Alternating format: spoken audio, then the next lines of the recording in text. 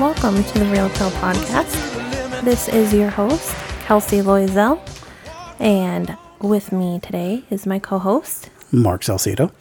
Hi, Mark. Hi. I have some words of wisdom for you today. What are these words of wisdom?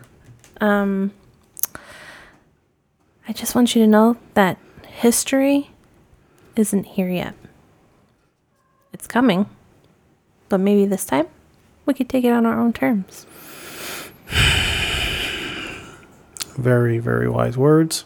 Unfortunately, as history is being written, we're all going to die. Well, what is it? This is the something timeline. There's like... The dumbest timeline? No. The dumb timeline?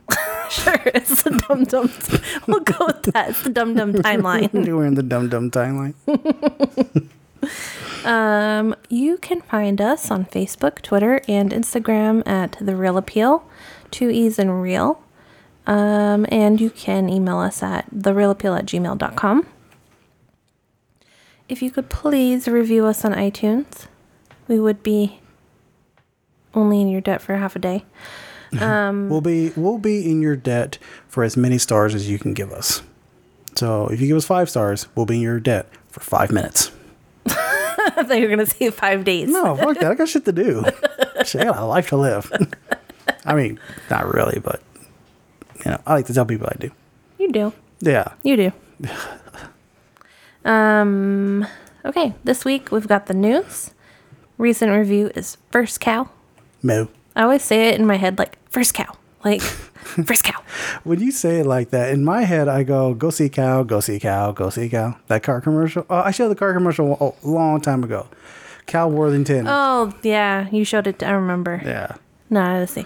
First Cow. Like, I got the first cow. First cow. Like I said it first, Yeah, you know? Yeah, I got the first cow. First cow. Yeah. Variety Time, Cows and Dreams.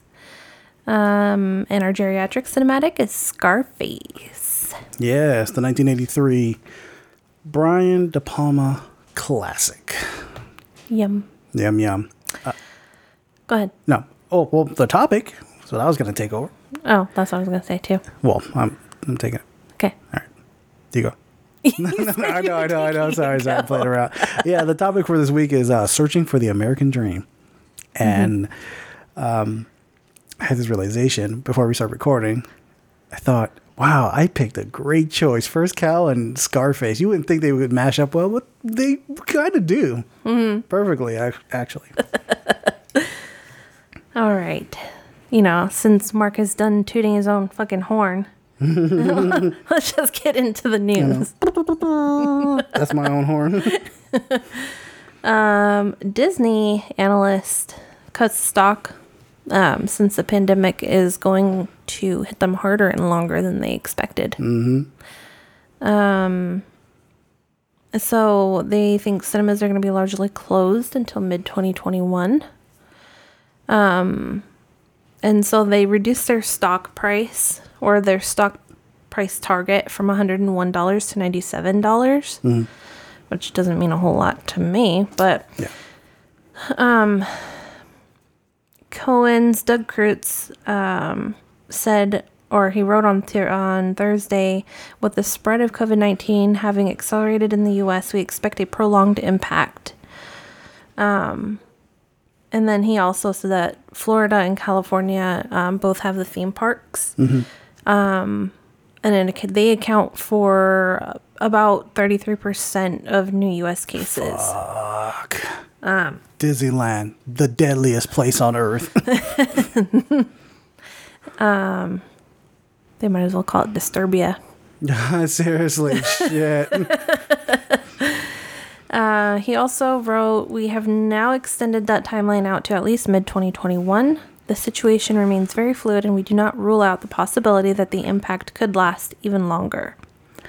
And then he said that as far as the theme parks unit goes, the recovery trajectory could be pushed out to at least a year. Fuck, that sucks. Yeah, because you were going to go there for your birthday. No, for real. For real. There was a plan, because I hadn't been in Disneyland in a couple of years. I got burnt out on it. after a while of like going there every weekend, every other weekend, because I had annual pass. And we were supposed to go for my birthday. Exactly. And like, I was gearing up to go there because of fucking Star Wars Galaxy's Edge. And every time it got closer to my birthday, I was like, all right, we're going to go this day. And like something came up. And like, I think like the last time I was supposed to go, it was like raining that day. And I was like, all right, well, I'm not going to Disneyland while it's raining, so fuck this shit. And then like a week later, Disneyland's closed because of COVID. So I'll never see Star Wars Galaxy Edge. Never. Yeah, so this guy, what's his name, Kreutz, he said, yeah, the Disneyland and the cinemas, like they're gonna. I mean, Disney World is open. It's still open, yeah. It's open. I would not be surprised that next week they decide to close again. I'm surprised they haven't already. It's really weird because we're doing really poorly, and everyone's trying to get that money. And I got an email from the nail salon that I go to, like 30% off tomorrow or whatever, and I'm like, I didn't know they were still open. I thought they closed again. Yeah. And like a lot of people, they're ignoring, or they're like, they're choosing not to keep the shops closed. And it's understandable because a lot of people got fucked over when they asked for like business loans or whatever from like the government. And like, you know, these big corporations got these $1 billion checks, while like the smaller mom and pop shops, especially like minorities, they're denied, or they have to close up. Like there is several bars and like indie clubs in LA, like in indie music venues that they're closing up because the entertainment, it's weird because like the Neon Retro Arcade, they fall into like this weird category where like entertainment doesn't really qualify for a loan. Yeah. Like family entertainment, even though they're not really like a theme park or whatever, it's like an arcade. Yeah. They still don't qualify. That's fucked up. Yeah, and they have to, in a lot of these places they have to do like crowdfunding. Yeah. Just to like stay afloat for like a month. There was an article I came across about certain bars. They're going to have to like not necessarily turn the bar, but they're going to have to open up their kitchen and just serve as like a restaurant. So they can at least try to stay afloat. Yeah. It sucks though that I know. I miss footsies and the money. Oh, I miss those bars too. But yeah, the whole thing, like movie theaters are gonna most likely stay closed until like mid 2020. 2021. I don't doubt it. I also kind of don't care. I heard that fucking Tenet.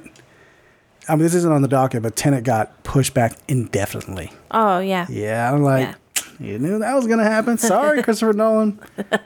And then like. Also, not in the same article, but another article, it said like Tenet has to make like $800 million to make its money back because it's like so crazy. I really hope that they wait until things are good and open. Yeah. Before they release that, because that's one I do want to see in theaters. Yeah, absolutely. Yeah, Christopher Nolan's filmmaking. I mean, given what like his like the story and the script can be kind of poo poo. Visually, fucking amazing. But. I don't know, we have to wait and see. I think it's funny that the picture that they have for their like movie poster or the news articles is John David Washington with a oxygen mask on. Yeah. And we're in a pandemic and everyone's complaining about wearing a mask. Yeah. That's hilarious. All right, so what else happened in news is that Chris Evans and Ryan Gosling are working together for a Netflix film directed by the Russo brothers. This is to be the biggest or the largest budget film to date for Netflix, coming into about $200 million. The Gray Man, it's an espionage thriller starring Evans and Gosling with the Russo brothers direct. They said the goal is to like start a new franchise that's like a James Bond level scale, which I think is pretty dope. Because James Bond is James Bond, but like espionage and like spy thriller still sell pretty well. But like the king of like espionage and like franchise and stuff like that is James Bond. The biggest contender was like the Bourne films, but like the last Bourne film sucked so badly they're like, yeah, fuck it, we're done with this whole thing. Also, he's getting kind of old. Oh, Matt Damon? Yeah. Yo, he was like old as shit in the last Bourne film, and I was just like, man, you should have just not have come back. Yeah. So what the film is based on is his book, 2009, Mark Greaney. He introduced the gray man, a freelance assassin and former CIA operative named Court Gentry. It's a weird ass name. It's going to be like an action thriller with like a deadly duel between killers as Gentry, played by Gosling, is hunted across the globe by Lloyd Hansen, played by Evans, a former cohort of Gentry and the CIA. This sounds interesting. I'm totally for this. I like the Russo brothers. They helped produce Extraction, which you and I both really liked. Yeah, yeah. That was a really good action film. And it's Chris Evans and like Ryan Gosling. I like watching them perform. They're good actors. The Russos, Anthony Russo said this about the project. He said the movie's a real mano a mano between two great actors who represent two different versions of CIA. He goes on, he says, for those who were fans of Captain America: Winter Soldier, this is us moving into the territory in a more real world setting. That's dope. I love Winter Soldier. I'm actually really excited because I think you had mentioned it would have been cool to, like, or if they were going to do a spinoff, they could show Bucky's timeline and like what he went through, went through and made it like an espionage movie. Yeah, because his whole thing as the Winter Soldier is actually pretty fucking dope. Yeah. So aside from getting that, which I hope they do eventually, which they probably won't, but I think they might explore that in the Falcon, the Winter Soldier show, whenever that gets out. Yeah. I think they're going to kind of explore that. I would love to see this just based on what they did with the Winter Soldier. Yeah, and like I say, it's the Russo brothers who have proved themselves multiple times that they are great at action films. And working with this talent like Chris Evans and Ryan Gosling, it's gonna be good. I also like the fact that it's gonna be on Netflix. Yeah, we don't have to be like, oh, is it ever coming out theaters? No, it's gonna be on Netflix. You know, I can watch it on my new 43-inch TV that I like. I know that you finally like, that you're not depressed about getting now. I know y'all listeners like 43. That's it. Look, I have a small room. It's perfect. He has a thing about TVs. He doesn't like them in his bedroom. Doesn't like them being bigger than he thinks he needs, because then he gets depressed and then he's like, why did I buy that fucking thing? And then he's gonna look at it every day. Yeah. And I'm like, you review movies. I know. Why don't you just get a better TV so you can see a better quality? I know, for the longest I just had like a small like 30-inch TV or whatever. I was like, I'm getting the quality, and go to the movie theater and we'll like watch it and see on a big screen, or watch on your TV that's big, you know. Yeah. But I don't know, maybe it's the position of the TV, because I always have it by like a window, and I feel like it like overshadows the window, and I'm a visual person. I like looking outside and shit like that, so maybe that's it. Because when I look out the window, I saw like black and white, which is my TV. I got to shut up. I hated your TV for the longest time because you could turn it up all the way and still not fucking hear it. Yeah. Until you ended up with my old sound bar. Yeah, which I'm actually really grateful for. Because I'm like, oh, wow, I don't have to crank it up to full blast to hear the fucking dialogue. So yeah, that's the news on Ryan Gosling and the new Chris Evans film. What else we got? John Boyega. He is not interested in returning to Star Wars as Finn, or Star Wars at all. Yeah. Rightfully so. Shit. Exactly. He responded to a user on Instagram at TechSteveO. He said, "Force Finn in action with green lightsaber dressed in black is all I want from the next Star Wars film." And Boyega replied, "Laugh out loud, no thank you. I'll move on. Heart emoji." I have the cast of Star Wars, Daisy Ridley, John Isaac, Oscar Isaac, and John Boyega. They've been asked this multiple times if they would ever come back for a new Star Wars film. And given, like, from what they heard of their experience, it was just not very well. Mm-hmm. What about Adam Driver? Adam Driver's the type of person who's just like, I'm done with the project. Like, I don't want to do it again.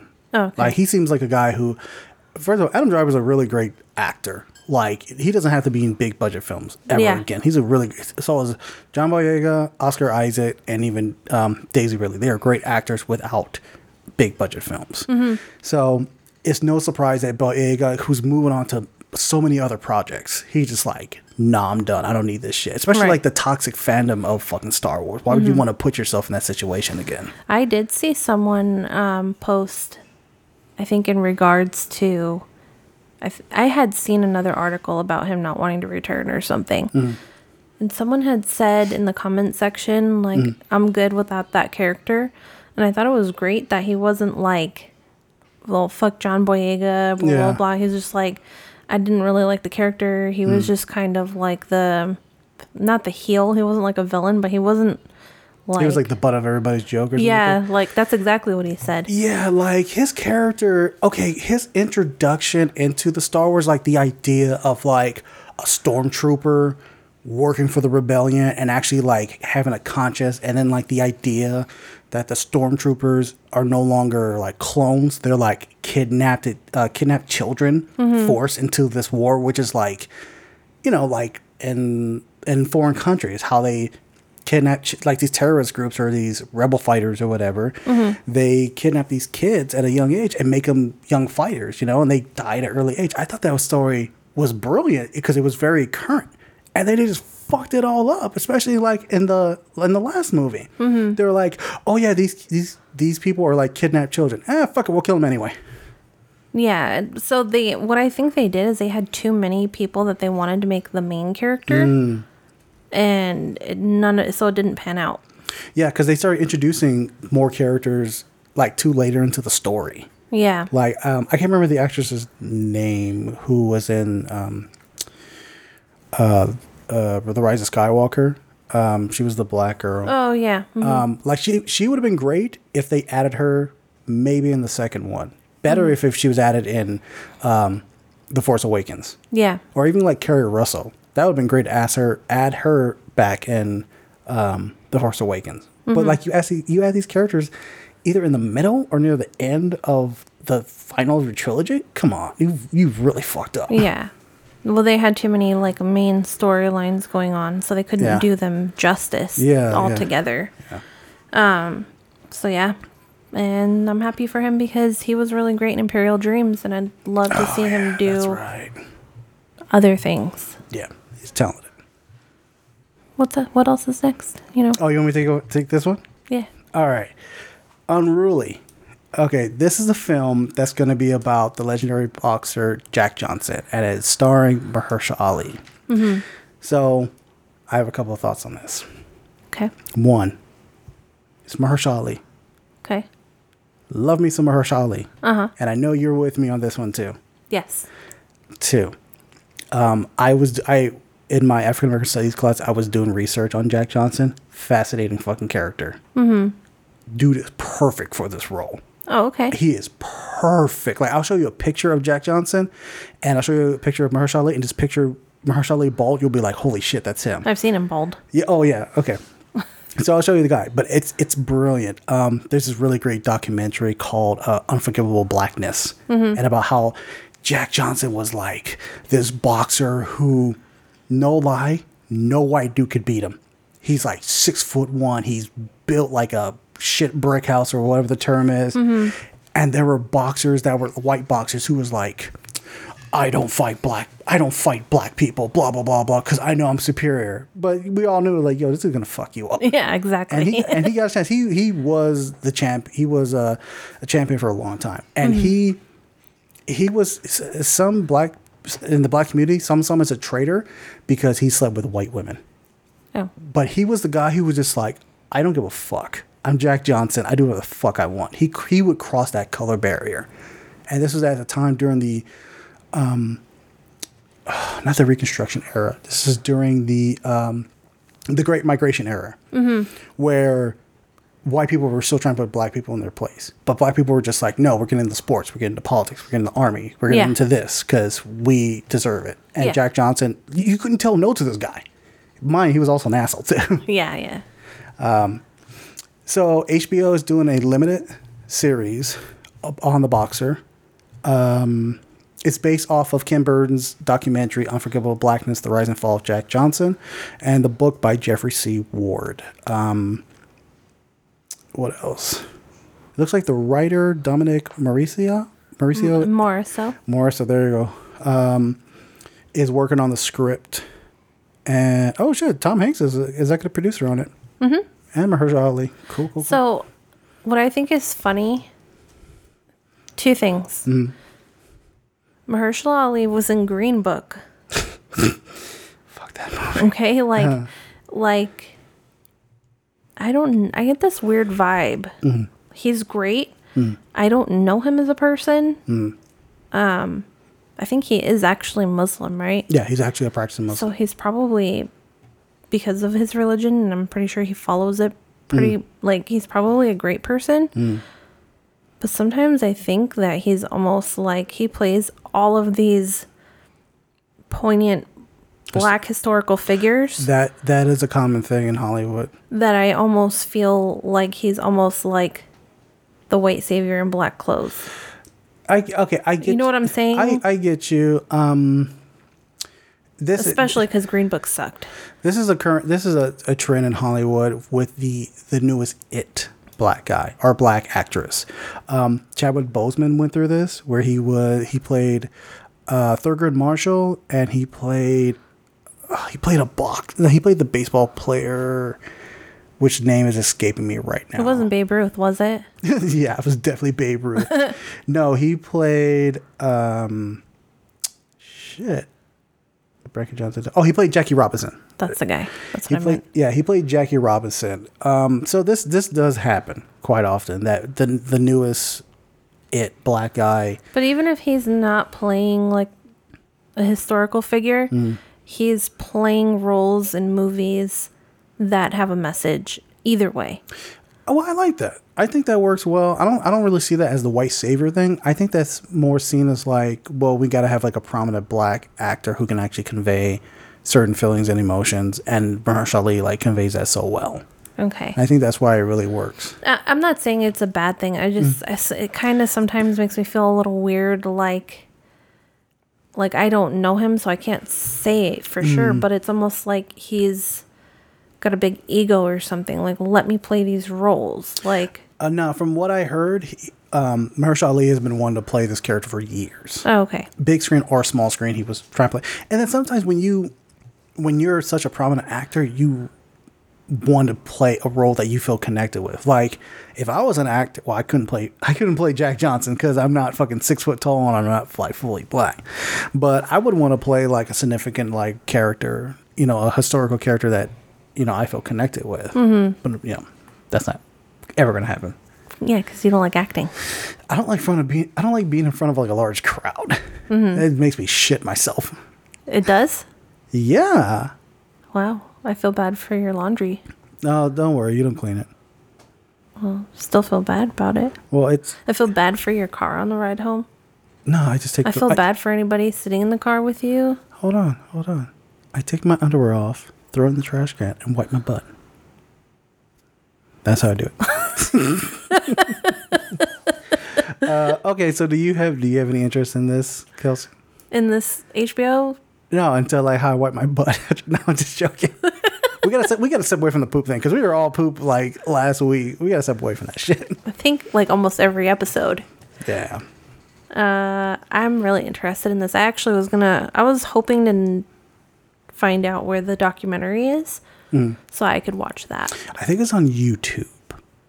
Okay. I think it's on YouTube because I remember my teacher sharing links to it. It might be on YouTube. Okay. But it's a really good documentary. I really want to watch that. Yeah, and it's Ken Burns. Like, I've always heard about Ken Burns. He makes these really, really great documentary. He did one on like the Vietnam War that was like 4 hours, but I heard it's like fucking amazing. So it's gonna be good. Yeah. I think so. Yeah. All right. And now let's get into our recent review of First Cow. What's your name? King Lou. They call me Cookie. My mother died when I was born, and then my father died. I never stopped moving. It's the getting started that's the puzzle. No way for a poor man to start. You have a cow. First cow in the territory. This ain't a place for cows. Well, it's no place for white men either. I sense opportunity here.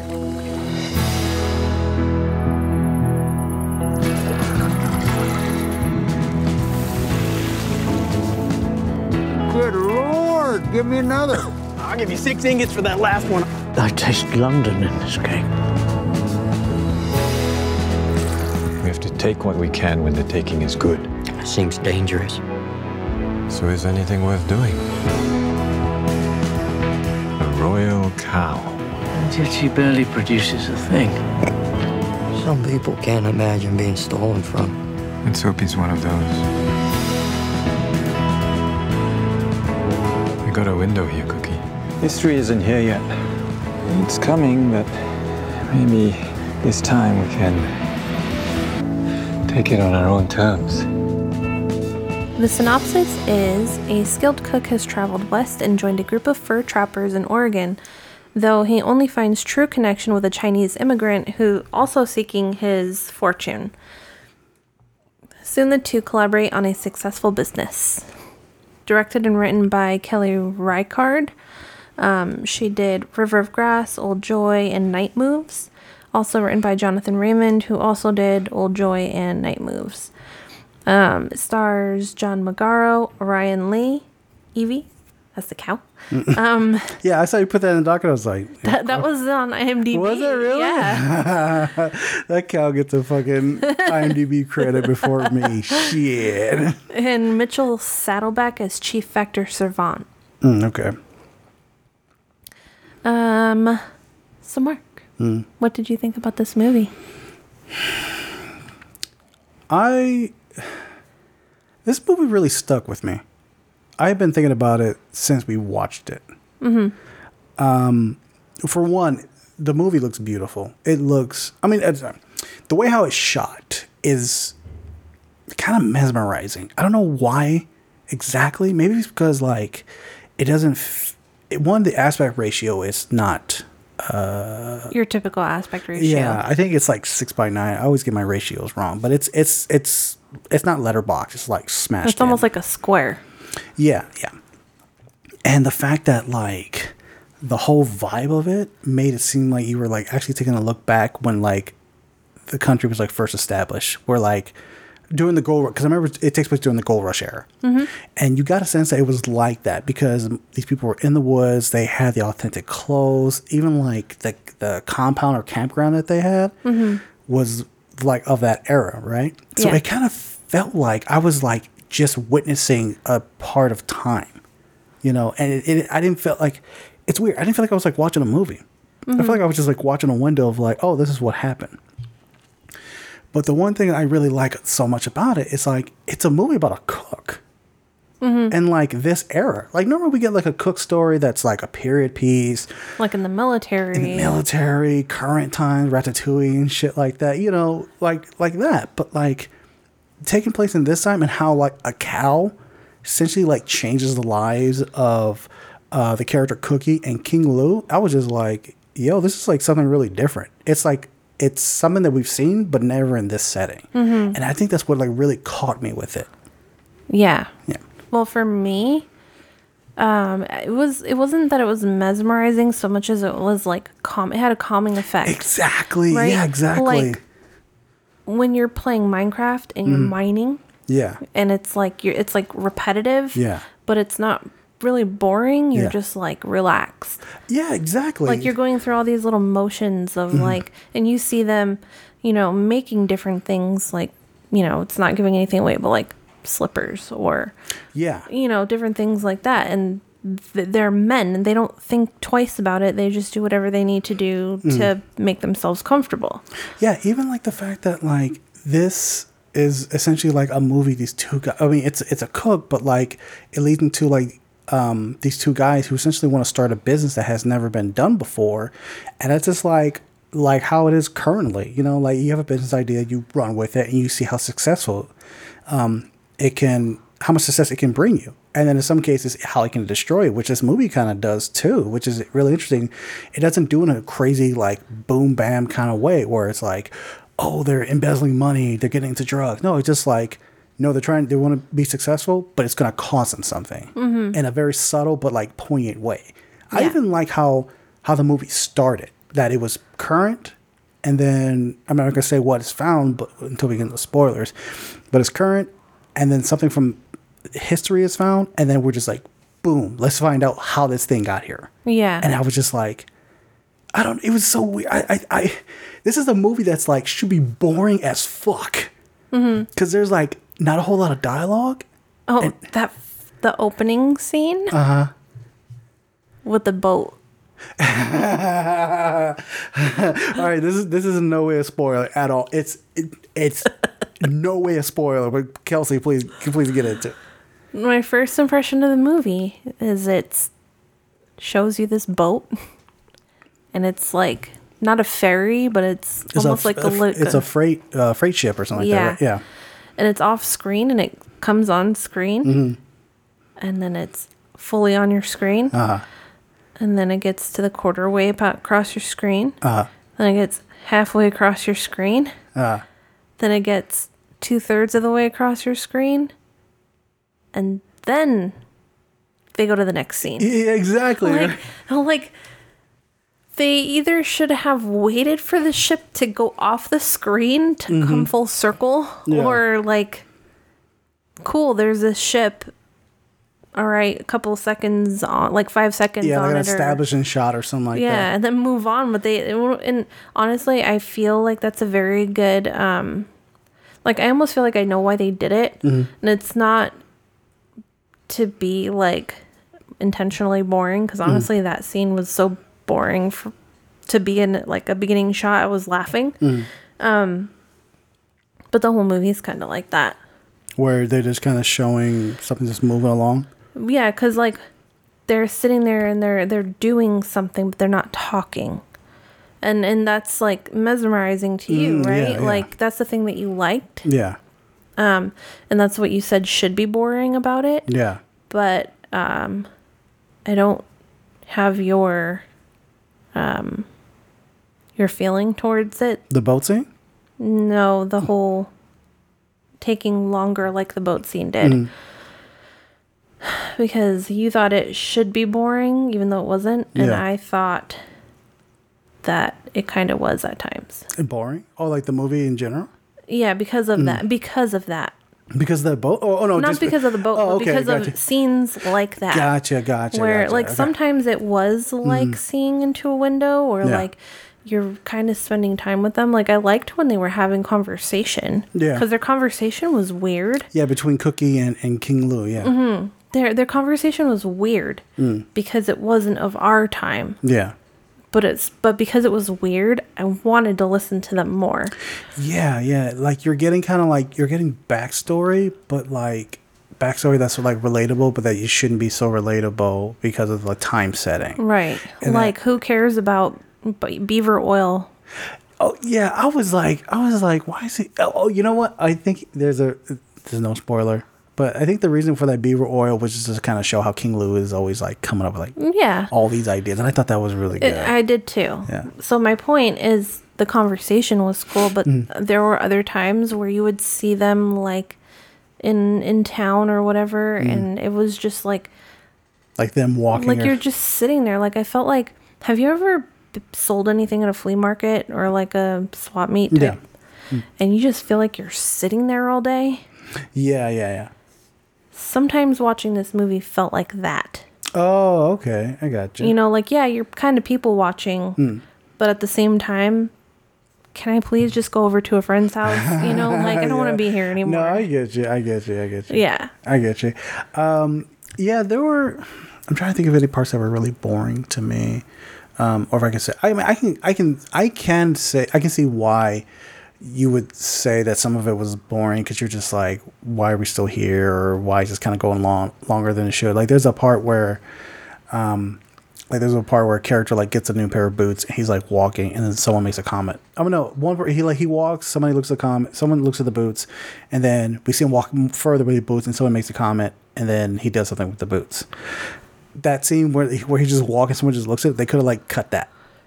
Like, there are certain stuff like that where it's just like, all right, you could probably have trimmed that. But I always found those, like, for some reason, I always found those little parts very fascinating. Cause that part made me uncomfortable, because I thought something was going to happen to him, because people were like suspicious or whatever. I think that was the intention right there. Yeah, and so that part I didn't really find boring, but also that wasn't particularly important to the story at all. Yeah.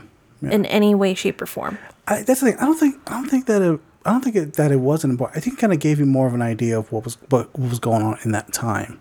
That someone can easily make a purchase like that, and then you're walking not even like 30 feet, and someone's like, "That looks wrong. Like that's a very suspicious thing." Yeah. So maybe that was like the point of. I'm not saying you're wrong, but I think that was like the point of what the director was trying to get into with the story, and I think that's why I was getting so invested in this movie that I should have not gotten invested in. Yeah. That kind of brings me to another thought, but I'm gonna have to wait until we get to The spoilers. Yeah. Okay, before we go into spoilers, do you have any thoughts on any of the performance that you want to share that's not spoiler film? Cookie was, I liked him. Mm-hmm. I liked him a lot because he, first of all, the music that they were playing when you first meet him was very kind of like whimsical and happy. Mm-hmm. And I liked that, and it kind of sets him up perfectly because he's kind of an innocent adult. Yeah. Which I thought was really weird. Okay. Because like most guys from that time, they were kind of rough and like. Yeah, there's a couple people that were rough with it. There's like that one dude who was just like, I can't wait until we're done with this trip and you get your money, get out the camera. Like pretty much, I'm gonna fucking kill you. You're just like, why? Yeah. So, but I liked his performance, and I thought him and Orion Lee, who played Kung Lu, I thought they had great chemistry. Absolutely. Like that guy, Orion Lee, his performance, like he was very thoughtful and like, I don't know, like they were just really great together. Like I loved their friendship. Yeah, I really enjoyed how they portrayed. I really like how they portrayed King Lu as like a person who's just trying to survive. They didn't make him like super duper Oriental like stereotype. Yeah, exactly. He knew English really well, and he wasn't like a con artist. Like either you're royalty. Like in Asian films, you're either royalty or you're a villain. Yeah, or you're just like the guy who can count the books or he can do math very well. Like it's always like some stupid stereotype like that. But like I don't know. I don't know the thought process of the writing. If like it was always, I mean, well, this movie's based off of a book, so I don't know if in the book that character is always Asian, or maybe they were like, let's just get the best performance. Let's get the best actor as this role, and it just happened to be an Asian guy. Like, I don't know the full gist of it or anything, but the way how they did that role, if you could have put anybody in there, because they didn't focus on the stereotyping. They didn't like his where he came from wasn't like a huge factor into the story. No, it kind of like allowed us to kind of watch these characters really interact in their chemistry to like mix well. Yeah, that and.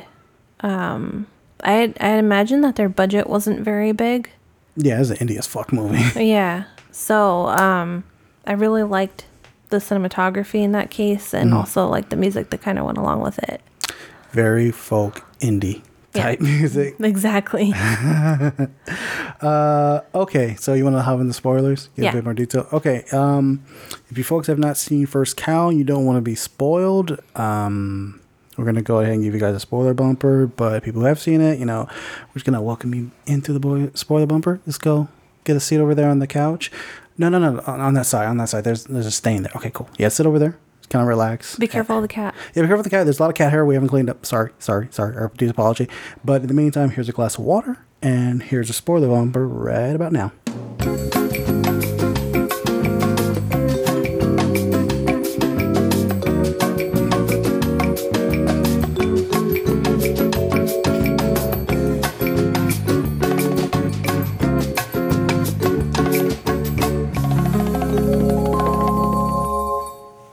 Hi.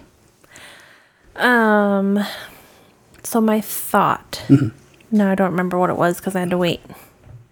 The whimsical music? No, it didn't have anything to do with the music. Was it on Cookie? On his innocence? it did have to do with Cookie, but I don't remember what. Okay.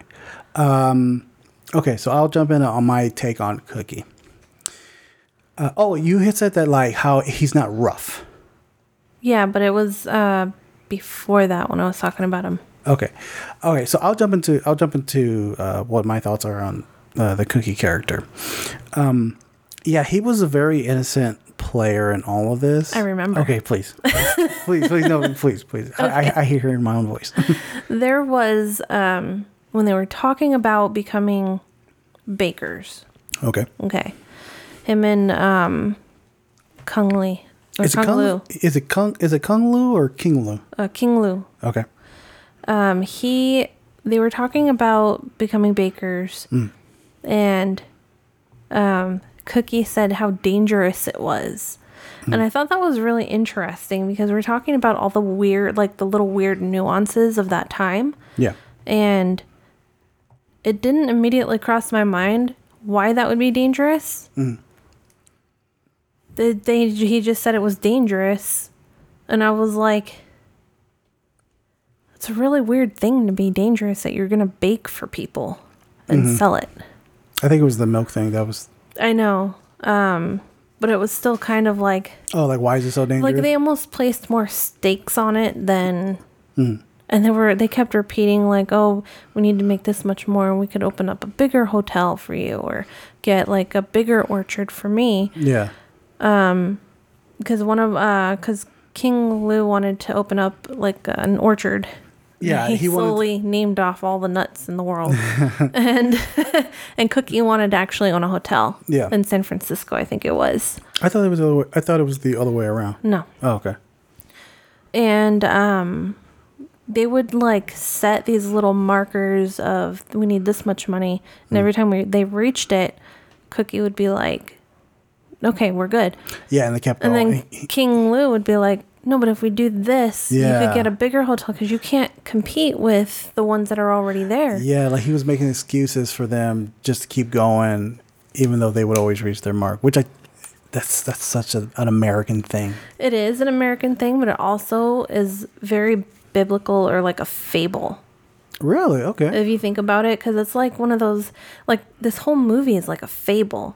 Like it's a story of like the rabbit and the hare, you know, or like, and so the moral of the story is don't be too greedy. Yeah. Because they're gonna lose everything. Yeah, and that greediness like catch up to them,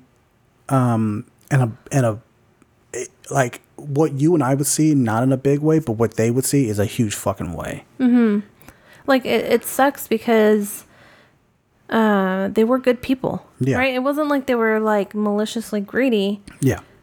And kind of Chief Factor Servant, he kind of deserved it because he was like the fat hog, you know, like he was the guy who had all the money and kind of ran the show, but I think he was kind of corrupt. And they were just trying to make money to get away, but like they didn't know when to stop. Yeah, and if you think about it, like what their cause was, like I know they were trying to get as much money as they can to build a business, stuff like that, but their cause was a bit more noble than what's his name? What was the guy's name? Chief Factor Servant? Yeah, Chief Factor Savant. Because Chief Factor Savant had this cow for the milk. And it seems like he would only keep that for himself. Right, because he wanted cream. Yeah, yeah, exactly. Because he wanted cream. But like what Cookie and King Lu did was like, they did this bakery and they're baking like these biscuits and stuff like that. And even though like they made money, they were still like giving people like this delicious treat. Like lines would go like, I don't know, like 15, 20 people deep or some shit like that. Yeah. And they're like, they're giving a service to the people who actually really wanted this, and the fact that this should be shared with everybody. Even the Chief Factor Servant was like, holy crap, this reminds me of London. Yeah, right? And it sucks because when they finally are found out, I mean, obviously they're making stuff to bake. The only person who had a cow was him, but he never put two and two together until the end when they got chased away. Yeah, and it shows how it gives you. It also can tell you like people who have all this money, they still are not the brightest people out there. They can claim to be, but obviously, what was going on with this cow was like this shit was being done right underneath his nose. Yeah, even King Lou was like, I think he said something like, there are some people who just can't fathom the idea of being stolen from. Exactly. So I want to go into Cookie's innocence and how he's, well, actually not his innocence, the chemistry between the two. How I really like the part how they first meet. How King Lou is essentially trying to run from these Russians. We don't get a full story of what happened, but we know that he was in captive at some point. Well, I think he did say what happened. Well, no. He said how he essentially how he got away and that he had shot somebody who had killed his friend, but we didn't get the full story of like, well, were they camping and they got jumped, or were they in cages and they got out like that? But we know that like this dude, he comes off as a guy who would do anything to survive, but he would only do it to the people that would deserve it. Like if his life is in danger, he's going to take off. Yeah. And there are a couple of times where I thought after like the whole thing was blowing up where Cookie and King got found out, and when King goes back to like the house that's in the woods and goes and get the money, there were a couple of times I thought like, oh, well, King's going to like fucking take off. But he came back for Cookie. Yeah. And I was just like, yo, that's a bond. That's some friendship shit right there. Exactly. I really like that too. I mean, there were different times where I was like, oh, they're going to get caught. Yeah. Or, oh, he's just, like maybe he is a bad guy. Yeah, one's going to betray the other at some point. Right. I didn't think it was going to be Cookie. I definitely thought it was going to be King Lou because of how he was found. He was naked in the woods. Yeah. And, then you see him swimming across the lake naked. That's how he's getting away. There's like 2 scenes where he gets away through swimming or through the water. Yeah. But I think that their friend, even towards the end when Cookie, they're trying to get away, like their final stretch. Yeah. And Cookie, he got shot or something. He hit his head when he was running through the woods at night. He rolled down and he hit his head, and it took away his stamina for running later, though. Yeah. And even then, King Lou is carrying him part of the way. Yeah. And it kind of buttons up how they died. Yeah, because at the because like I knew that was gonna happen because when we see the skeletal remains, we just find these skeletal remains. But I really like the fact that the director didn't necessarily have to hold your hand to explain these are these 2 people. Yeah. We see the skeletal remains and then boom, we're like in the past. And it kind of like allows the audience to kind of like, all right, let me put 2 and 2 together, because this movie in no way makes me, or I hope any of the viewers who saw this movie, it doesn't make them feel stupid. It makes them feel like you guys can figure this out. You're smart. Yeah. And people like that. They like to think they're smart, even when they're not. That's kind of what the movie is about. Yeah, right.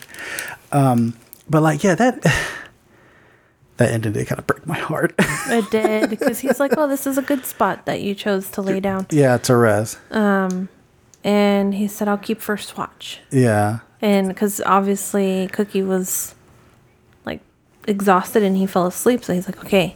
And then like a few moments later, he lays the money bag down and he sleeps too.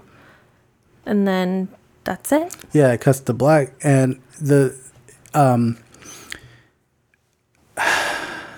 it sucks that they went out like that. But like, yeah, it's like they were so determined to like get this American dream going and everything, and search and like have this own business.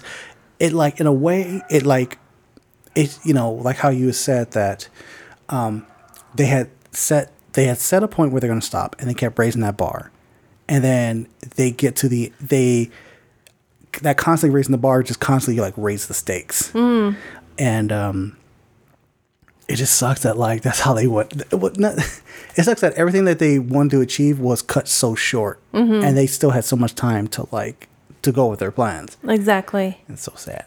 It is sad. And that stupid fucking teenager.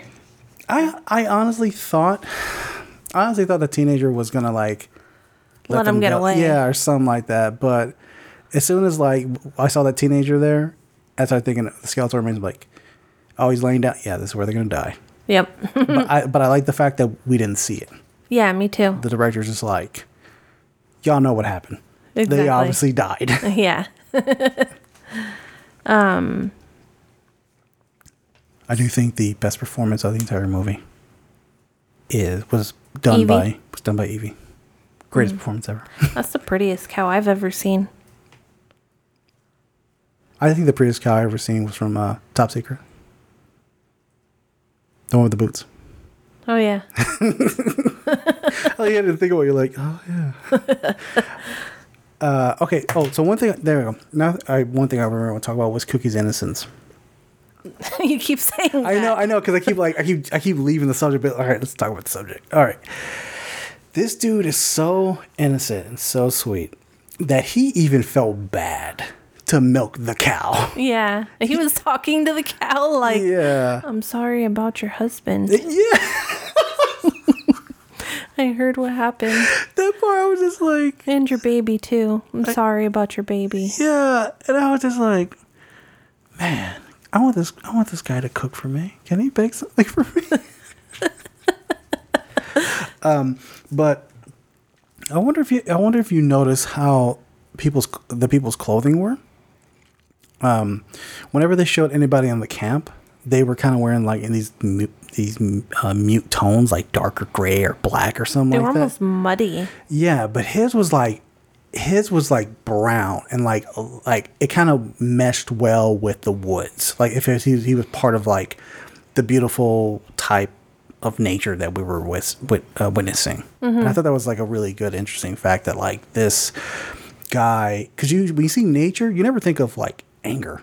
You never screaming at a tree and be like, "Fuck you, tree!" Yeah. Unless it like falls on your car or something like that. But like it's always seen as peaceful, which kind of reflects the Cookie character. We never saw him lose his temper. He couldn't even hunt. When you meet him in the beginning and he's with that group, they're really awful to him. Yeah. And like they're always fighting with each other, like wrestling, like they're fucking teenage brothers or some shit. Mm-hmm. And they would tell him, "I'm hungry, Cookie. Like, you're responsible for going out and finding us something to eat." Mm. But he's not a hunter. Yeah. So he'll like forage for like mushrooms and nuts and berries and different things. Yeah. And they're like always really hungry until like there's fish. Yeah. You can make fish. Oh, he was so excited to get that fish. He was. So I thought it was interesting too because he's so innocent. The guy doesn't even want to like hunt. He's like, I almost got a squirrel, but it got away. Yeah, and every time he ever did get like some type of animal, it was because like of a trap or somebody gave him the animal to cook. Yeah. And I think even King Lou, he had actually shown him how he was like picking up all the squirrels that he had trapped. Yeah. So like, it wasn't that he wasn't innovative or whatever. I mean, maybe he wasn't. I think he was probably smart enough. He just didn't have the ambition. And so it ended up being that King Lou was the ambition and Cookie was the Was like the heart and the soul of it, I guess. Yeah, and he was the one who was able to like put the plan into action and stuff Yeah. like that. Like, because without Cookie, they couldn't bake or anything like that. And King Lou would just have to try to come up with like some other idea or something like that. Yeah. Yeah, I mean, all in all, like I said, I really like the film. Most likely I'm gonna like rewatch it in the next couple of days because something about it like really sticks with me. There's like the peaceful nature of it. I'm just really digging on. Oh, I made the comment that it kind of and there are certain parts that make me feel like when I was growing up, when I was like our younger daughter's age, like, well, you only have one daughter, but my younger daughter, Yeah. I was always in the woods, like always, because at that time I was living with my dad and my stepmom, and it's a condominium, but it's like a plot of land that's surrounded by the woods, and there are like all kinds of trails and stuff, and there was like some random stone wall in the woods that was like, like really old, Yeah. and I would just sit there and like listen and watch the leaves like. Okay. For like a long time. So you're saying that this movie kind of like remind you Of that feeling. Okay. Yeah. So, and I like that, but definitely couldn't watch it again. I think I would watch it again. I don't know, something about it. Like, even as I'm thinking about it, I'm just like, man, that shit's so fucking peaceful. Like, I'm not no lie, I'm not a woods person. I don't like the idea of camping. I mean, I'm a city boy and everything, but a couple of shots when he's like walking through the woods, I was like, oh, I can totally like do But that's what camping is about. Like, you're in the woods for the night, not by yourself, but like with someone else, and like you're cooking like on a grill. You go find a place to go hiking, like it's peaceful. Sometimes there's places to go swimming for a little bit. I'm always worried about that. Why? Like swimming in the lake, because that's when you like amoebas and like. That's usually more like Florida and Alabama and like. Ew. Yeah. Like running water, yeah, like a steady stream or something like that. That'd be. And they test. They're supposed to test the water too, like on a regular basis, so that where you end up getting that kind of stuff is usually in like the rivers, and like the little swimming holes that aren't regulated. Yeah. Yeah, I've heard horror stories about shit crawling on people's dicks and stuff like that. And a tapeworm Yeah, like growing. don't pee in the river; they'll swim upstream. Gross. Okay, so all in all, what did you think about the movie? I'm on the fence about it. Okay. I liked the craftsmanship of it and the characters and the actors. Okay. But I wasn't totally on board with how long and drawn out every single scene was. Gotcha. Yeah, my take is same thing Kelsey said. I like the craftsmanship of it, the acting, the performance. It's like artistry. Yeah, like it looked really amazing. I liked it. I thought, I'm not gonna lie, I think for the first 5 or 10 minutes, I was like, oh man, this movie's gonna be really boring. But after that, I was totally hooked. And like I said earlier, like I'll most likely watch this movie again. I wonder if the you could remember this movie, and like since it has that calming effect on you, if you ever feel really anxious, I wonder if this movie, you could watch it and it would like help you. No lie, while we were talking about it, and I was commenting about how it looked and everything, I was thinking of like, oh, this is something I picture in my head whenever like I meditate. Yeah, like a calming kind of like soothing sound of like the water, like the river going down and stuff like that. So yeah, I mean, I liked it. Kelsey, you say you're still on the fence about it? All right. Because I liked aspects of it. It just didn't quite work for me. Gotcha. Okay. Anything else? Are we good?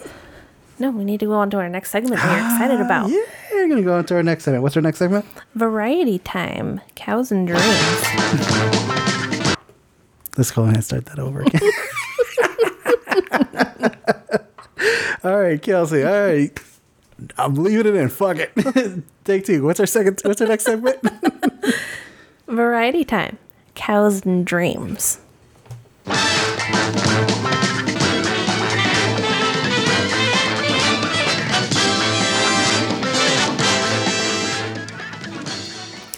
So yeah, I put the title in there of Variety Time. And I put Kelsey's cow story before you change it to Cows and Dreams. Okay. And then also I saw Mark is excited. I still am, but we decided to add a little bit more to this Variety Time because this was going to be like the Kelsey show, which it still is, because Kelsey's got a really interesting cow story that... I think we should leave it for last. The cow story? No, because mine's just stupid. That's why. Oh my God. Bring the stupid up first. Yeah. You gotta leave on a strong note. Okay, all right, we'll do that. Well, it better be amazing. Okay, so, this is the dream part of the Cows and Dreams of Variety Time. Okay, so I have like these really, really weird, intense dreams, and a lot of times they don't make sense at all. They're just jumbled up shit. There are sometimes the things that factors into my dream is like stuff I've been thinking out throughout the day or throughout the week or something I saw. Like it was jump in there, no rhyme or reason. It'll just pop in there, whatever. So it wasn't last night. I think it was a couple of nights ago. I had this really, really intense dream, and in the dream, I had lost my tooth, but it was like a baby tooth, but it was like a sharp baby tooth, like a really pointy one, right? And it like fell out, and I picked up the tooth, and I was like, what the fuck? And I went like crazy, and I went into like this tangent or this rant about how you should be able to keep certain body parts or certain aspects of your body, like your tooth or your hair or your, stuff that like normally falls off in our everyday life. Dead skin, hair follicles. As we get older, we lose our baby teeth. And I wrote this shit down in the dream, right? I was going to town because I was so passionate about it, right? And then I woke up and I was like, what the fuck was that, right? However, the speech still stayed in my head. It was just replaying over and over and over, right? So this is the speech. I'm gonna read to you listeners what this speech, how the madness of this shit happened. Okay. So the speech goes as such. Hello everyone, you walking skeletons, you thinking meatbags. I'd like to share some knowledge with you. When we are conceived and grown, our flesh is a jumbled mess of nerves, muscles, bones, organs, and thoughts. We come out of the womb with a preconceived notion that our body will grow a certain way. Some parts of our body will extend to its limit and in some cases fall off. Dead skin, hair, nails, and even teeth. Yes, teeth. Many go through the process of growing their teeth in 2 sets over the span of their life cycle. 1 set baby, 2nd adult. Keep going. Well, I'm here to tell you, conscious piles of future roadkill, that you can keep both sets of teeth and have the power to eat whatever you want. With full concentration and the power of your mind, you too can keep your baby teeth and adult teeth to your body. This means that the human body is limitless on what it can keep. Maybe you want to keep your nails long enough to poke your coworker on the shoulder from across the room. You can keep every strand of hair growing on your head to look like Cousin It from the Addams Family. Never have to sweep up that loose hair. You can hide behind your locks whenever you don't want to be seen and always look stylish as fuck in your private own hair hut. Always cold? Never again. Focus your energy bringing in your skin back to life and build layers upon layers of flesh so you may always be warm when the weather drops. The possibilities are endless. How do I know that all of this can be possible?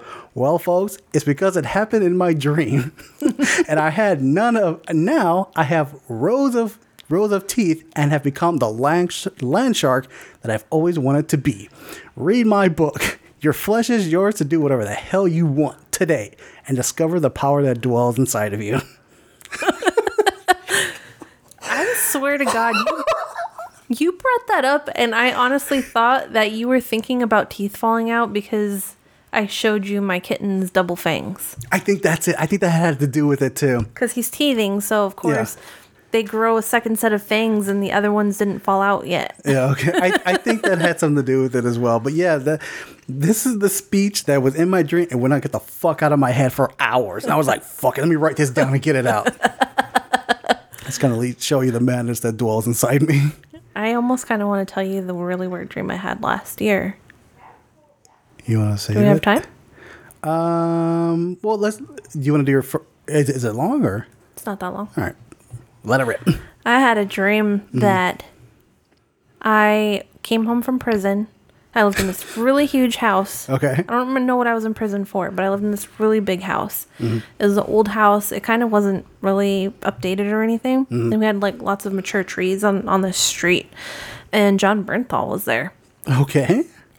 Apparently because he had to live there because he had been in prison too. I guess he was on parole and he was trying to get me to do this scheme with him.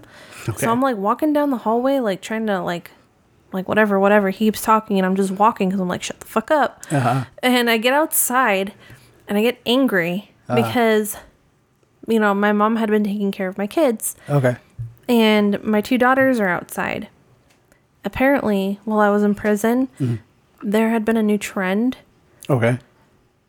It was a cool thing to do for kids to get one of their legs amputated, even if it was good. Oh my God! Okay. Even if it was a good leg. Okay, right? Like the Tide Pod trend. Pod trend. Yeah, okay. Exactly. So my mom actually allowed them to get one of their legs amputated, and they were outside trying to ride their scooters with one leg. And Cadence kept trying to get her scooter up over the curb and kept falling down. And I was like, I fucking hate you, Mom. Why did you let my kids do this? Jesus Christ. That was my dream. Oh my god.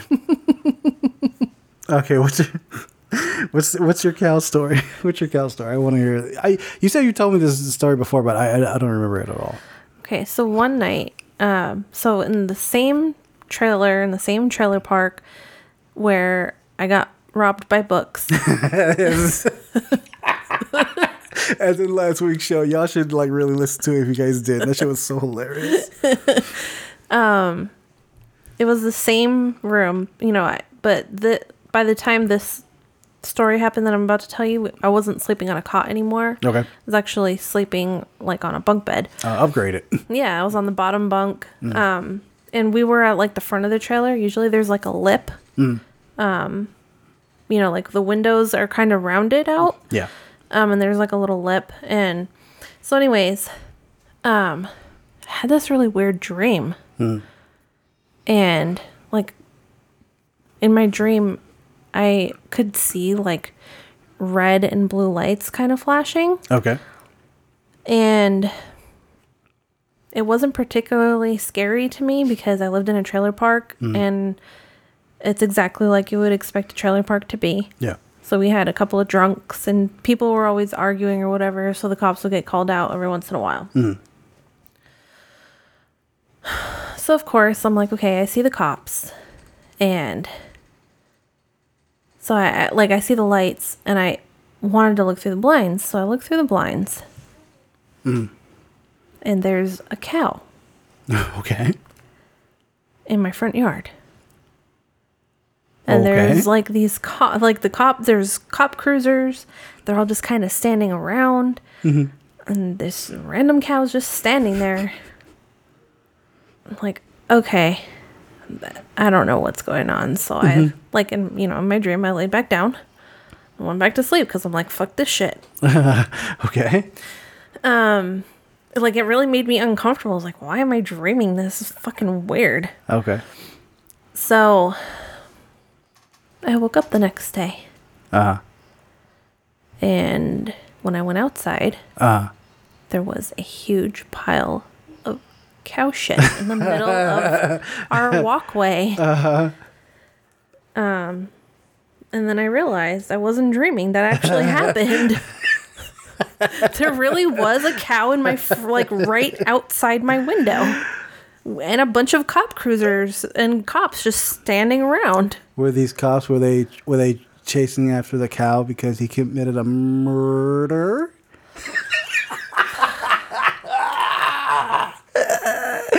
Hey Mark, yes, you deserve yourself a high five.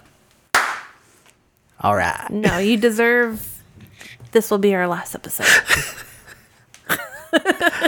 Man, that's such a dad joke, but I love it. Love it.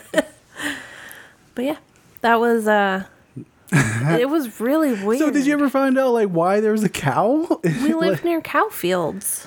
Oh, so they So a cow must have got out or something, Yeah. but I had never like seen one outside of where they were supposed to be. Yeah. So in my dream, I was like, You thought I was like, oh, it's a fucking cow in my yard. Yeah. Okay, whatever. Then you at least have the courtesy to be like, hey, let's just clean up this cow shit that's in front. Let's just be nice about it. No, and you know what? What? No one in my household wanted to pick it up. How big was it? I would say about the size of like a small dinner plate. Oh, just one scoop with a shovel, and that's it. Yeah, but it stayed there for months and months. And Oh months. my god! Like we had like a gravel pathway that was lined by like wood planks, and we would always walk up on the wood planks to get around it to finish walking up the walkway. So the cow shit was just there for months. Yeah. What the fuck? What the fuck? I mean, it's not like it smelled. But it's like it was old, crusty cow shit. But you like step on it and bring it inside the trailer and shit and get like cow shit. Oh. No one ever did. But see, that's the thing. They had the conscious thought to avoid the cow shit, but not the conscious thought like, let's just go ahead and clean this up. Exactly. My God. That's hilarious.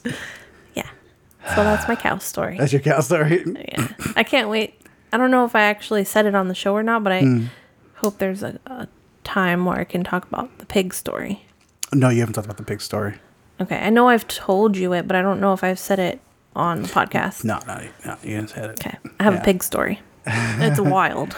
I know you haven't said it because I remember there have been several times where I was like, "Yo, we should talk about this like on the podcast eventually." Yeah, we haven't done it, but yeah, I'm sure we'll get to that pig story someday. Hopefully soon. Okay. Was it everything you dreamed it would be? The cow. The cow story. I'm more I'm like. I would probably be in the same mindset of like, oh, this is a dream. A cow and like blue and red lights. Okay, I must have been really fucked up or something. Yeah, like, you might, because I would have to say the exact same mindset as you with that. Like, but, it kind of made me uncomfortable. Like, what the fuck? Yeah, but like the whole like cow poop not cleaning the cow poop. Like, come on, don't be that lazy. Come on, you know who? Mm-hmm. You know who, man. Yeah, I know your family is. Yeah. All right. Are we done talking about cow poop? Cow poop? Yeah. All right. Let's move on to our geriatric cinematic. Okay. So what do you call yourself? Huh? ¿Cómo se llama? Antonio Montana. And you? What you call yourself? Where'd you learn to speak the English, Tony? In a school. And my father, he was from the United States. Just like you know. He was a Yankee. He used to take me a lot to the movies, you know. I learned. I watched the guys like Humphrey Bogart, James Cagney. They teach me to talk. I like those guys. I always know one day I'm coming here, United States. 1980, Miami. They called it Little Havana, where the American dream had a price tag, and only one man in a million was hungry enough to pay. In this country, you gotta make the money first. Then when you get the money, you get the power. Then when you get the power, then you get the woman. Scarface.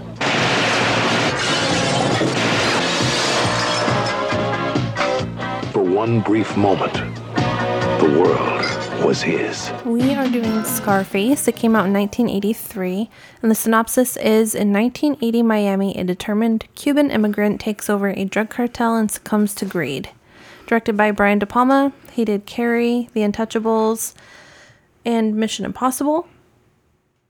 It's written by Oliver Stone, who did Conan the Barbarian, Born on the 4th of July, and Any Given Sunday. The cast is Al Pacino, Stephen Bauer, Michelle Pfeiffer, Mary Elizabeth Mastrantonio. Thank you. But that was not better. Yes, it was. Robert Loggia and Miriam Colon. Kelsey. What did you think about this movie? It was good. As it should be. But here's the thing.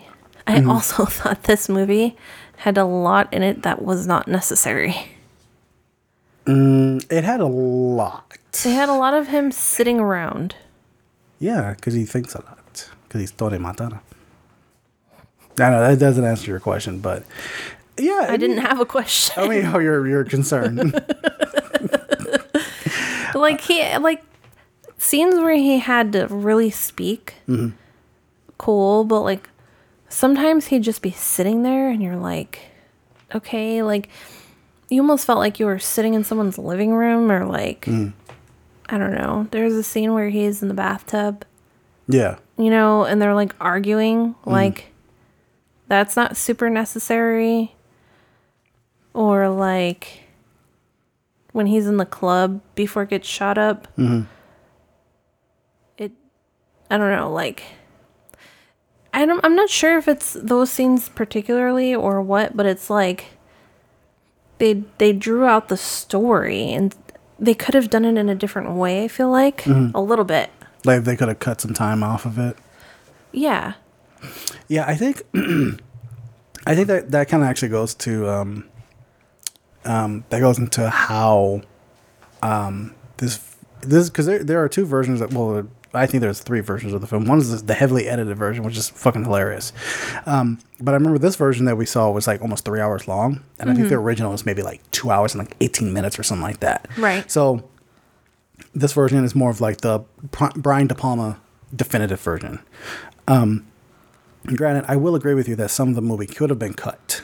There are a bit more scenes that kind of really pans out longer than it should have, and it would have made the. I remember the original version being tighter. However, that doesn't take away, for me, it doesn't take away about like how I think how phenomenal this movie still is. Mm-hmm. I've seen this movie like 1,000 times, long version, edited version, and like theatrical cut version. And I think it still works. I think every version works, especially the edited version. I don't know if you can actually find a copy of the edited version, but it's so funny how many times they have to edit the word fuck.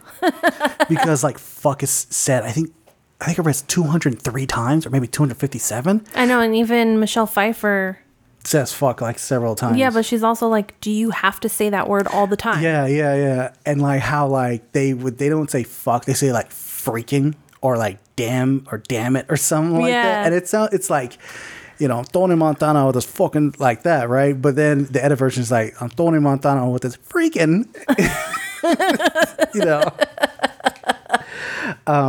Yeah, there are. I think that kind of like maybe like a couple of minutes could have been cut for like the later half of the movie, because leading up to like when Tony starts building his empire, when he takes it from Frank, it's actually really interesting. Yeah, because you're seeing how he operates as a person and like how quickly he can turn a situation to his benefit, even if it doesn't look like it's gonna go his way. Yeah, exactly. So I agree with you. I think sometimes it's necessary, but not always. Yeah, and then like it's funny because like we get to that part where they do the montage, the push it to the limit montage, which is like that song is like synonymous with Scarface. You know, and that girl dancing in her seat. Oh, that girl was going to town on that shit. She was really trying to steal the whole scene. But even like after that, it kind of like does this kind of weird slow pace thing where like he's slowly like descending into like losing his cool or like losing control of his empire or getting caught and stuff like that. And in a way, it kind of like really slows down the movie where just like, okay, we've had like all this intensity and stuff like that. Now we're just kind of just like bored. And then it gets to the point where it starts getting intense again. Yeah. When like he gets caught and then he's like trying to get his way out. Right. And I think that's where like, it's like this weird kind of like this, like it stalls. Yeah. It's like we get this escalating kind of like, oh, like, you know, he's in America. He's in Freedom Town. He's working for Frank. He's making the deals and stuff like that. Right. And then it's just like, then like the push it to the limit, like this straight like roller coaster straight down, like, oh shit. And then teeter, and then like back up again. I have a thought. Okay. COVID-19 watched this movie. Explain. You know the trajectory where it kind of went up and then it, you know, and then it went down and then it was going up really fast. Yeah. COVID-19's like taking him, like, all right, he came to America. He's gonna build his empire like me. Okay. Now we're like gonna stall out a little bit, and okay, now we're gonna get crazy. Yeah. One thing I wanna bring up, and we can try to do it without really spoiling it, but I want to talk about like the correlation or the similarities between First Cow and Scarface, and how if you have any opinion on why they are actually similar when it comes to the American Dream. I do have, well, similarities in general has to do with some pacing. Yeah. Because everything is long and drawn out in both the movies. Also, with the American Dream, they both have to do with thieving in a kind of way. Okay. And friendship. Yeah. Between like Cookie and King Lou and like Tony Montana and Manny. Yeah. I think that they both have to do with trying to make their way. Yeah. So that's where their similarities are. And I think that's where their similarities end. Are you saying that in First Cow, they don't have like, I don't know, a scene where somebody gets like chopped up with a chainsaw for cocaine or anything like that? No, what I'm saying is in Tony Montana, in Scarface, it's cocaine. Okay. And in First Cow, it's Cowcaine.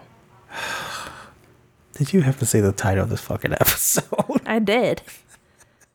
I am fucking brilliant. You know what? I'm going to just change the title of the episode. Fuck it. This is people are like, what is he talking about? No. I'm going to leave it. That's so dumb. But not dumb. But not dumb. So I'll go ahead and talk about like the performance. Man, Al Pacino's so good in this movie. He is, but it's so funny because his Italian like mannerisms are completely there. Yeah. You're like, okay, this is I know you've never seen Goodfellas, but this is like, this is like Michael Corleone just like hit to like an 11. Yeah. This like cool, like just like methodical, but like psycho now. Yeah. I read that like for Al Pacino to really stay in character or to kind of like keep the Spanish kind of flowing out of him or whatever his accent he was trying to do, he had the director of photography only speak to him in Spanish so he can kind of like stay with it. I really like what's his name, homeboy Manny, Stephen Bauer. I really like his performance as like kind of like the playboy. He's a guy who's just trying to get laid. But he always tries to be like Tony's subconscious. Yeah. Like, come on, man, like don't do that. And I've seen the movie 1,000 times. It always breaks my heart when I see fucking Manny die. Yeah, because he finally grew up. Exactly. And he wanted to be with not Elvira. Gina. Want to be with Gina. He really wanted to be with her, but he was so, I guess, like, oppressed by Tony. Yeah. He didn't want to risk it. Yeah. And then finally they get married, and that's when he loses his shit. Like, Tony Montana loses his shit and just kills him. Yeah, that's so fucked up. Yeah, and then you could tell he had so much regret after he did it. Yeah, that shot of when after he shoots Manny and then the camera just like stays on Tony Montana and just kind of like slowly zooms in on him. His face is like all of a sudden he was in shock. Yeah, and like he had the thought of like, holy fuck, I don't have anybody, like at all. Yeah, I mean, because not only did he just kill Manny, he essentially killed Gina. Like even before she died, she's like, yeah, she's dead to me now, or he's dead to her. Yeah. So I think he said this about how Tony Montana wanted to like fuck his sister. Oh yeah, I was like, didn't he like have the hots for her or something? Well, what's your take on it? Because that's always like the running theory that like he was sexually attracted to his sister. I think he was, but because he was, I don't think he wanted, and he knew how men could be. I think he didn't want anyone touching her. Not because he wanted her, but just because... The purity thing? Yeah, the whole purity thing. And because, like, if I'm attracted to my own sister, what are other men thinking? Yeah. Like, he could control himself, but, like, nobody else could touch her. That would have made this movie, like... I mean, granted, when Tony Montana is, like, killing these people, he's really, like, killing the people that do have it coming. Or who are, like, pieces... Other than, like, Manny. Who are like pieces of shit and stuff like that. But in hindsight, like even though he's kind of a savage, he's not really that much of a bad guy. And I think like let's say like they decide to go fuck it and like have some type of like weird sexual encounter between him and Gina, that would have made the character completely unredeemable. Yeah. Even after he killed her. Or not, he didn't kill her. But like those goons came in, was like blasting his ass, yeah. Yeah, and the way he was holding her was really odd. Oh yeah, it was kind of like even though he wasn't gonna do anything with her in real life, like even though he was attracted to her, but not like sexually attracted to her. Well, he was sexually attracted to her, but not ever going to do anything about it, kind of. She was always his possession, almost like how Michelle Pfeiffer's character was. Yeah, I mean, like, and you never see Tony and Elvira ever like intimate. You never see them kiss. You never see them like holding hands or anything like that. Nope. They got married. Yeah, and they did kiss when they got married. Yeah, but see, even like when they kiss, you like the veil's kind of covered up. No, her whole head got in the way. Yeah, so you don't even see their lips. Yeah, and it kind of like leads to the idea of like Tony just kind of was just in for like a possession.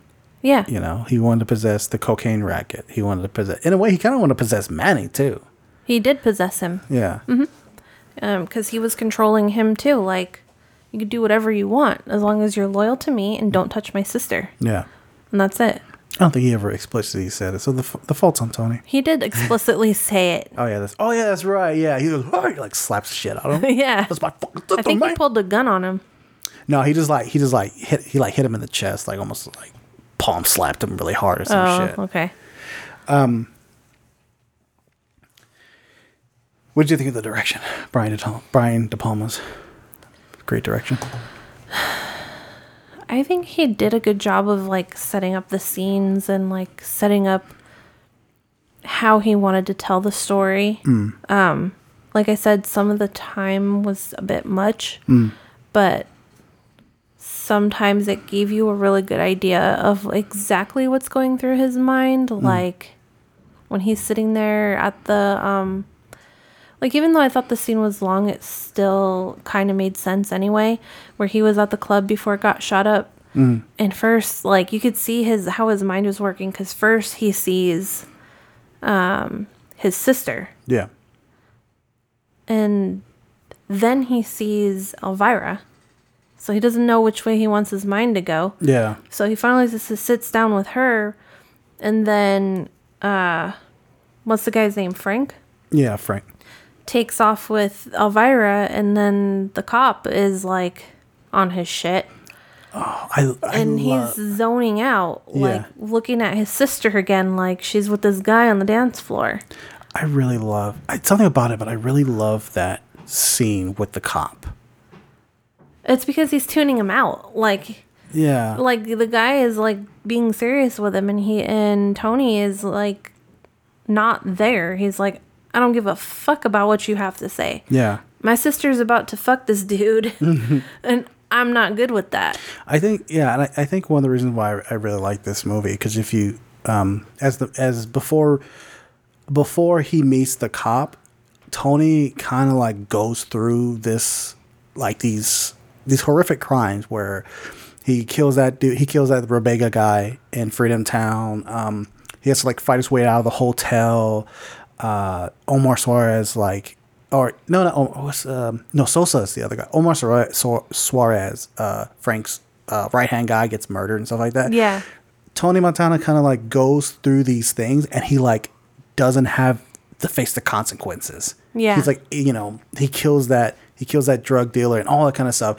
And when the cop shows up, it's like the realization is like, oh dude, there's gonna be consequences. Yeah. Like, even though you kill this cop, like later, you will definitely get fucked. And even like he never took that as an omen, because he was just so blindsided of like him getting that power. Right. And I thought that was so well paced, because that's where we start seeing the rise, which is the montage, and then like the fall, like right after. Yeah. So that's what I thought about the direction. Michelle Pfeiffer was really hot. You thought she was really hot? I don't know. It's not like... There was something about her haircut and the way she did her makeup and the shape of her mouth. Yeah, like her eyes were like really piercing. Yeah, I mean, I don't want to get wrong. Yeah, she looked very beautiful. I mean, she's not my type because she was super skinny. Yeah, well, that's Hollywood for you. Yeah, and that's cocaine. That's the cocaine era. So there had been like this long rumor that there was actually cocaine on set. I'm sure there was at that time. Yeah, because nobody has ever confirmed or denied that there was cocaine or not cocaine. Really? So, yeah, like Brian De Palma's been like, maybe not. you know, because whenever they do cocaine in film, it's always like powdered milk or something like that, or powdered baby food or something like that. So I wanted to get your take if you think they actually probably did use cocaine on set. I don't think the big mountain of powder on his desk at the end was actually cocaine. But I'm sure some of it was cocaine that they were doing. Or, like, you know, because even on the set of Star Wars, I'm sure they were doing cocaine. Yeah, it's Hollywood. You know, like, that's how it was at that time. Yeah. Or, like, River Phoenix died of an overdose because they were all doing cocaine at that time. Oh, during like the 90s. Well, what was during it? The 80s and the 90s yeah. and stuff. Yeah, it could have seemed possible. Okay. So this movie was considered rated X because it's super violent. Which is, I mean, when Brian De Palma first like submitted it to the the MPA, I think the MPAA, if it was created around that time. For rating. Actually, yeah, it was around the time. I think that's kind of interesting how it was considered a rated X, but like, because there are scenes where it's violent, but I guess by today's standard, it's not really that violent. Because like, you get that hotel scene, and the dude gets shot, and then like, there's almost nothing else after. Oh, you mean with the chainsaw and all that blood? Yeah. So there's that. Okay. But like when Omar Suarez gets hung, he gets hung, and then like we don't get like a whole lot of like sick violence like the chainsaw scene for a while. Mm-hmm. Like not until like the end, near the end, where I forgot the actor's name, but the dude gets shot in the head in the car. Yeah. So I was thinking right now, like the guy who played Tuco's uncle. Yeah. So that's what I was kind of thinking, like if.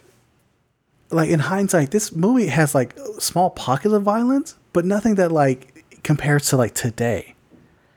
Yeah, but I think at that time, like drugs and everything were really a touchy subject. Yeah. So even the amount of drugs would have probably affected the rating. And even the scenes that were violent were bloody as fuck. Yeah.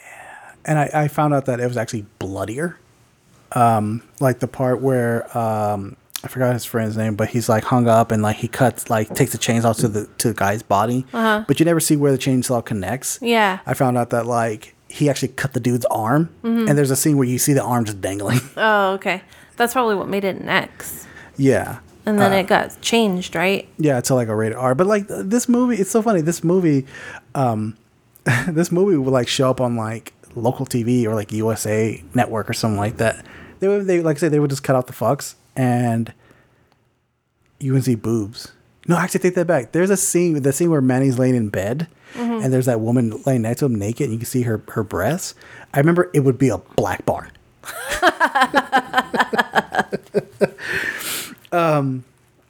So this will kind of show how dated I am, or how old I am. I want to talk about what I told you while we were watching this movie. I hope you guys can remember, or you folks listening can remember. Back in the day when they would show this on TV, because this movie is, the theatrical cut is almost 2.5 hours. And back in the day with commercials and everything, that 2.5 hours can span out to like 3 to 3.5 hours. Mm-hmm. I remember back then, like they would show Scarface. They would show the part where Tony kills Frank. He looks out the window and like there's that blimp, like a sweeping shot. Yeah, you see the blimp like the world is yours, and and then like you would see the credits roll, and the announcer would be like, "Come back tomorrow. Well, you'll see part 2 of Scarface." Yeah. And then and it would just start off dun, dun, dun, dun, dun, like montage and shit like that. Yeah. But I remember like watching that and be like, all right, cool, I'm watch Scarface tomorrow. Even though I seen it like a bunch of times before then, because my mom had it like recorded on VHS. Oh yes, the days of recording things on VHS. I know, right? Fucking something shows up on HBO. Dude, get the tape. They're showing Batman or some shit. Okay, so since the topic is searching for the American Dream, which one do you think did it better for the Search for the American Dream? I would have to say First Cow Okay. because I don't think the American dream is to become a kingpin. I mean, even though that is kind of the American dream now to like build your empire. I don't want to be a drug kingpin. Well, I'm not saying like you become a drug kingpin, but like I think it's just to be successful at something. Yeah, I mean, there are like people people just out there who look at Scarface as like an inspiration. This dude's an immigrant. He came to America and he bought a fucking tiger. You know. Yeah, but it's still not how people would view themselves as being successful. I mean, making lots of money, yeah, but not like. Basically, if you get into that, you know you're gonna die before your time. Yeah. So, I think First Cow was better at the American dream.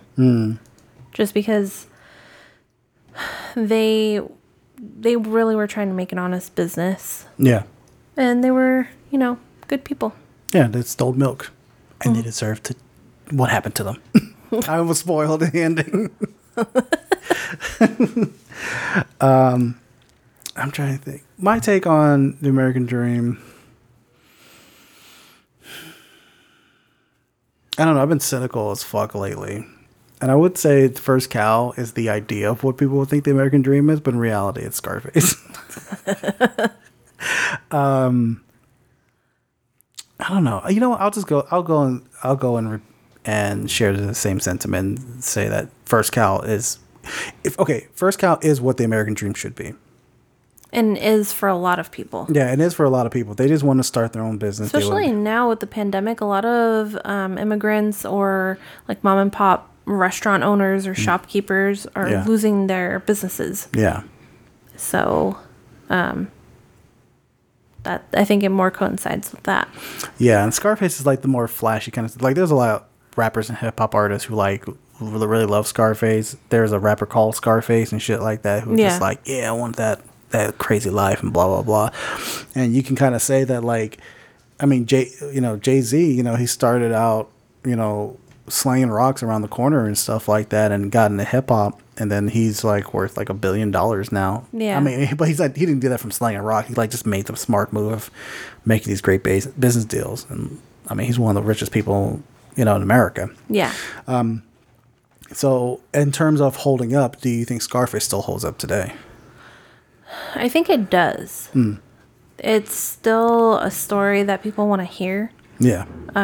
There's nothing about it other than like some of the costume and set design that's dated.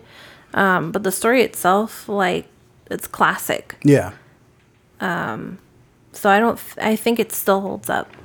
Yeah, there's like, I mean, one thing I will say about Scarface is that there's no like amazing shots where you go, wow, I wonder how they did that. There's some iconic shots like how certain characters look, or like, oh, that'd be like a really great picture or something like that, or very memorable shots like mineral or minimal memorable oh, shots. Memorable. Okay. Yeah, memorable shots like Tony Montana sitting in front of all that huge pile of cocaine and stuff like that. But or when he's in the fountain and dead at the end. Yeah, where it says like the world is yours, which I found out the world is yours, the statue, that appears at the end of the original 1932 Scarface. Oh wow! Where the words go, the world is yours. So that's kind of like an homage to the old one. To the old one, yeah. But also, it's a great like sarcastic twist. Yeah, the world is yours. Oh, you're dead right there. Yeah. Quick side note. Or a quick little trivia. Brian De Palma and Steven Spielberg were buddies during film school. And at the time when De Palma was shooting this movie, De Palma and Spielberg would visit each other's sets whenever they were shooting a movie. And Spielberg came to see Scarface, and what happened was there's a scene where I forgot the character's name. I think his name is called like Mr. Skeleton or something like that, or Skeleton Face, to do with the shades and the double barrel shotgun. Mm-hmm. When he gets the grappling hook and throws it on the roof, and he climbs up. Steven Spielberg shot that scene. Oh, really? Yeah. But my take on Scarface is I think it still holds up. I still love this movie. I'll probably show my kid this movie someday soon. I mean, because I saw it as a kid. I wouldn't show it to her until she could really appreciate it.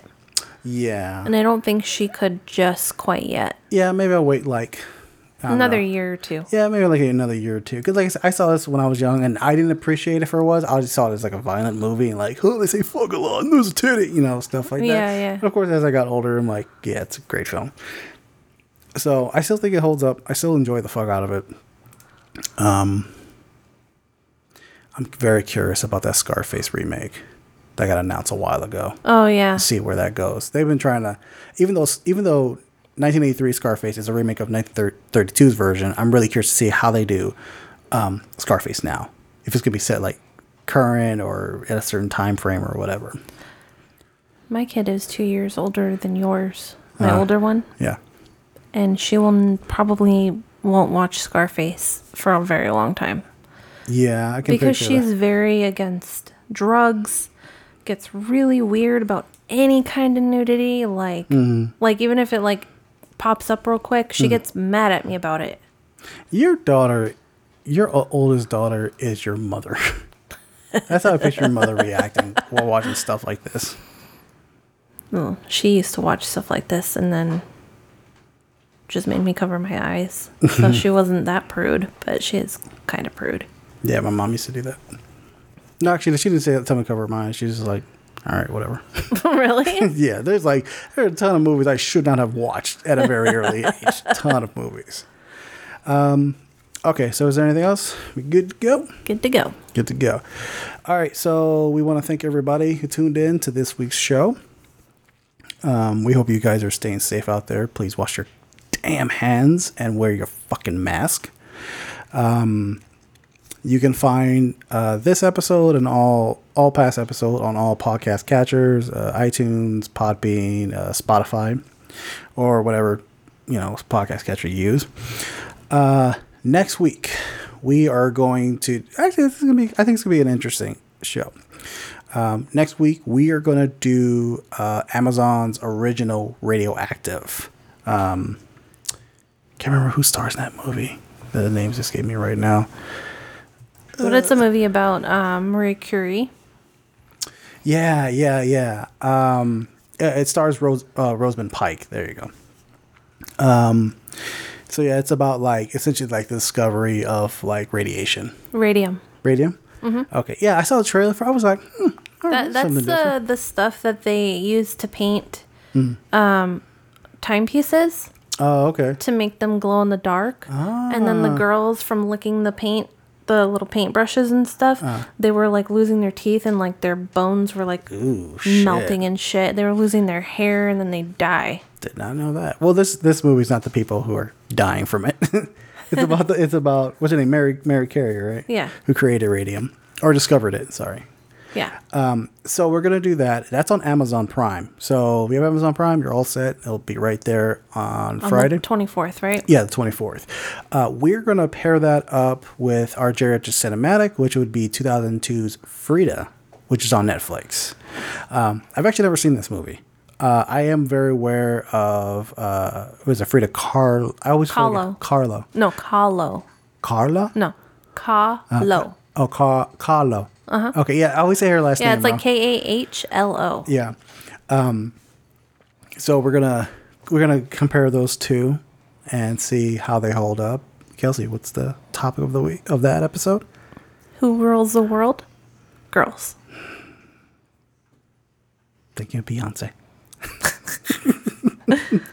Yeah, so please join us for that episode. Should be a interesting discussion on the merits of each movie and see how that rolls out. Okay, so we're going to bid you guys adieu. But before we go, I'd like to share a story. In my youth, I did a lot of stupid things, and arrests were made, and mistakes were made. And one day, during one of my many arrests, my friend gave me some helpful advice. And I didn't listen. I didn't listen to the advice very well. So when we're in the holding cell and it seems like everything's going to get worse, that we essentially admitted, or I essentially admitted my guilt and his guilt.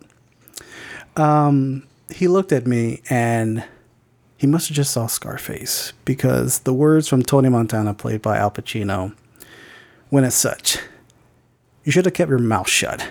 They'd have thought that you were a horse and let you out."